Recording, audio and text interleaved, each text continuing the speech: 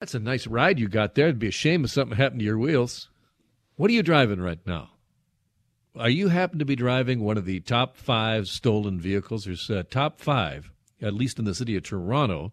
City of Toronto putting out that information. Probably extends to Hamilton, London as well. Are you driving one of the hottest cars in terms of thieves are looking at you every time you drive down the road like, I wonder where that guy lives?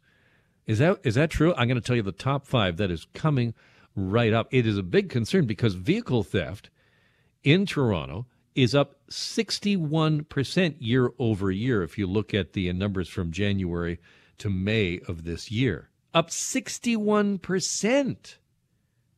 Brian Gast is Vice President of Investigative Services at Equity Association and joins me on the line. Hey, Brian. Thank you for having me. How surprised are you by this jump in numbers on auto theft? Did you expect that? Yeah, unfortunately, not surprised at all. It's been a growing trend year after year over the last 5 or 6 years. And is it just being made worse by all the supply chain issues? In other words, cars are more valuable, therefore more of a tempting target? Yeah, you're absolutely right. Supply chain definitely is a contributing factor. Obviously, there's different reasons why vehicles are being stolen. It could be joyrides, it could be used to commit other crimes, but the ones that we're seeing the rising trend in is the ones that are being revinned and sold to the unsuspecting consumer, and then vehicles that are being stolen for the sole purpose of being exported to other countries. So I think a lot of us know that a lot of vehicles, higher end vehicles, make their way onto containers and are shipped overseas to other markets. But tell me more about revinning and what's happening in the domestic market. Yeah, that's a really good point, and thank you for highlighting it because it's something that is definitely needs to make people aware of. So revinning is where a vehicle is stolen, and then you could have a clone VIN, so a vehicle from another market, a different jurisdiction. That vehicle, that VIN, so it's a vehicle identification number. Most people would recognize it from the front dash. It's a 17-digit number.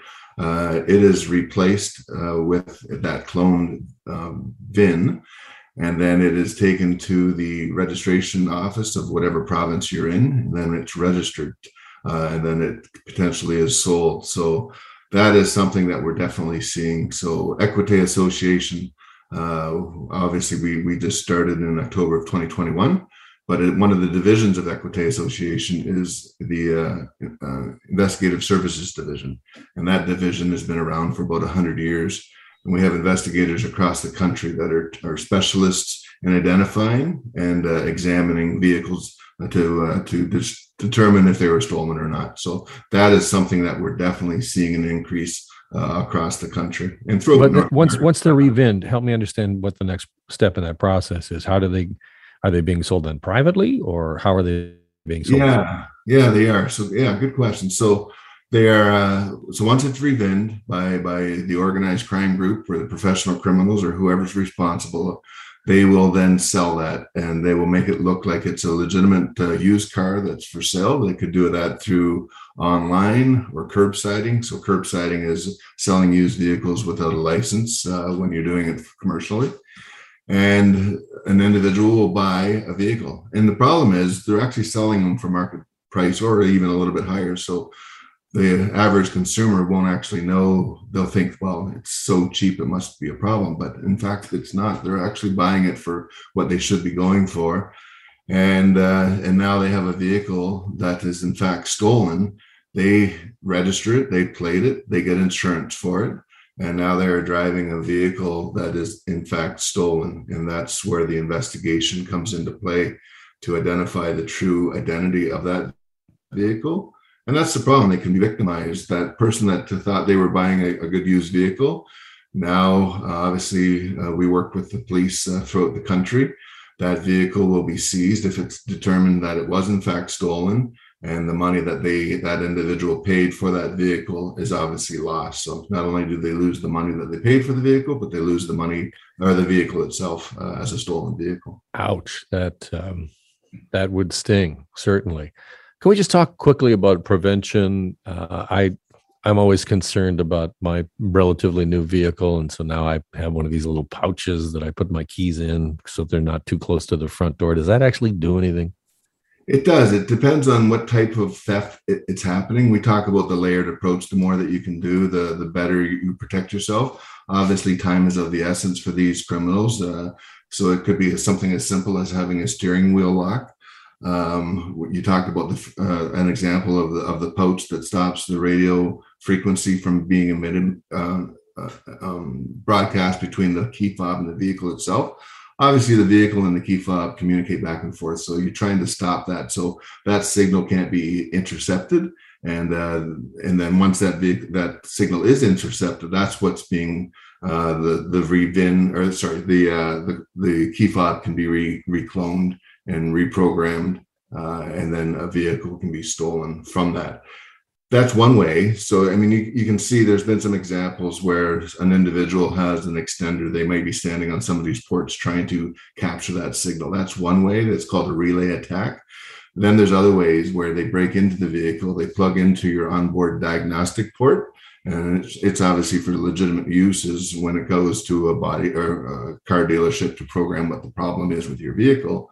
The problem is these criminal groups have the technology to also plug into that, reprogram a key fob, and be able to start your vehicle and drive away with the vehicle. So that's another preventative measure that you can take. You can get a lock that actually locks that the front of that ODB port, which is helpful. Some people go as far as getting it professionally hidden in a different location and putting a dummy or a false ODB port in there. So when the individual breaks into your vehicle, plugs in, obviously they're not getting the response that they need. Hopefully they will just move on as opposed to searching more broadly for it.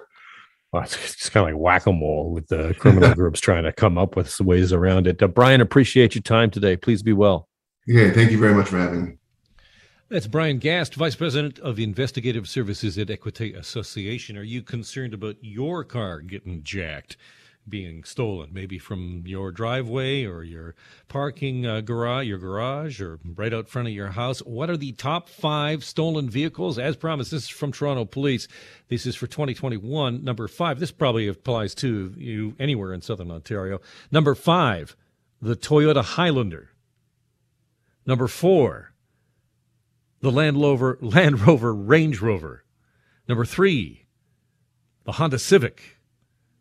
Number 2, the Lexus RX 350. And the number 1 stolen vehicle in Toronto, according to the Toronto Police, the Honda CR-V.